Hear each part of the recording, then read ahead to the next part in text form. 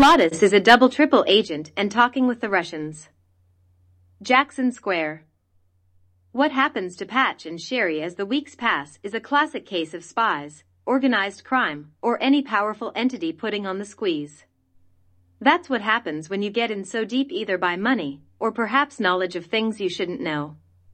The old acronym MYOB is on full display.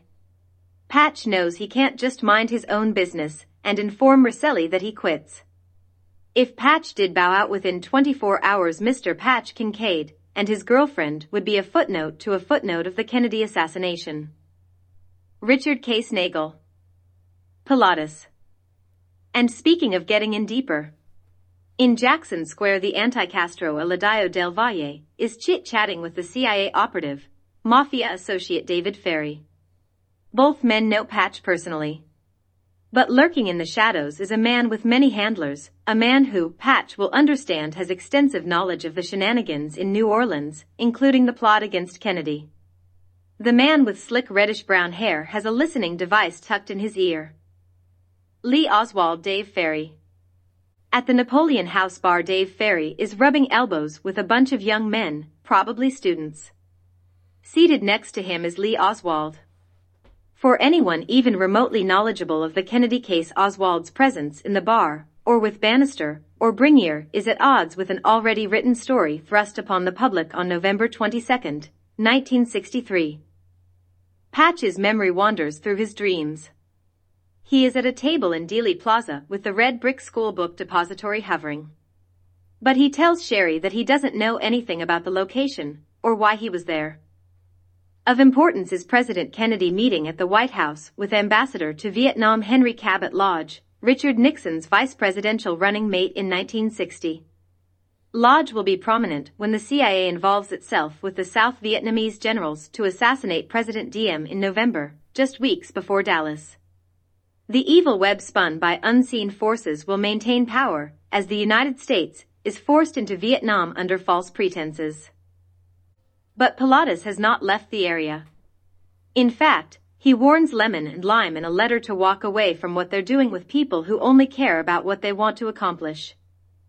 The International Trade Mart. New Orleans, Louisiana. Back at the P.O. box, a typed note is inserted with the cash. Oswald will be handing out his pamphlets again on August 16th at the International Trade Center. One of the men in the background was with Carlos Brignier a week ago.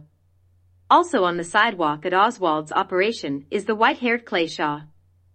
Clay Shaw approaching on sidewalk near Oswald. Patch learns that Clay Shaw is a paid CIA contract source associated with the Trade Martinique. And in this correspondence are the names of the FBI men Oswald met with after his arrest for the street fight. FBI agent DeBruys and Oswald have met on many occasions at the Habana bar. Also, Oswald frequents the Customs House building, specifically with DeBruys, David Smith, and Wendell Roach of the Immigration Service. They all know each other. Lee Oswald. After the street fight arrest, Oswald went on a New Orleans radio station and debated Brignier and Exiles as a Marxist. It is deemed urgent that they listen to Oswald on WDSU-AM after 6 p.m., August 17th. An FBI informant, Orville Aucoin, is also filming Oswald. And the FBI will photograph this incident. They are warned to stay clear of Aucoin and the FBI. The deep spy operations and the false narratives are not what is told to the American people by the media on November 22, 1963. Instead, there was a pre-written story of a defector to communism who was at it again in New Orleans and later shot the President of the United States dead in Dallas.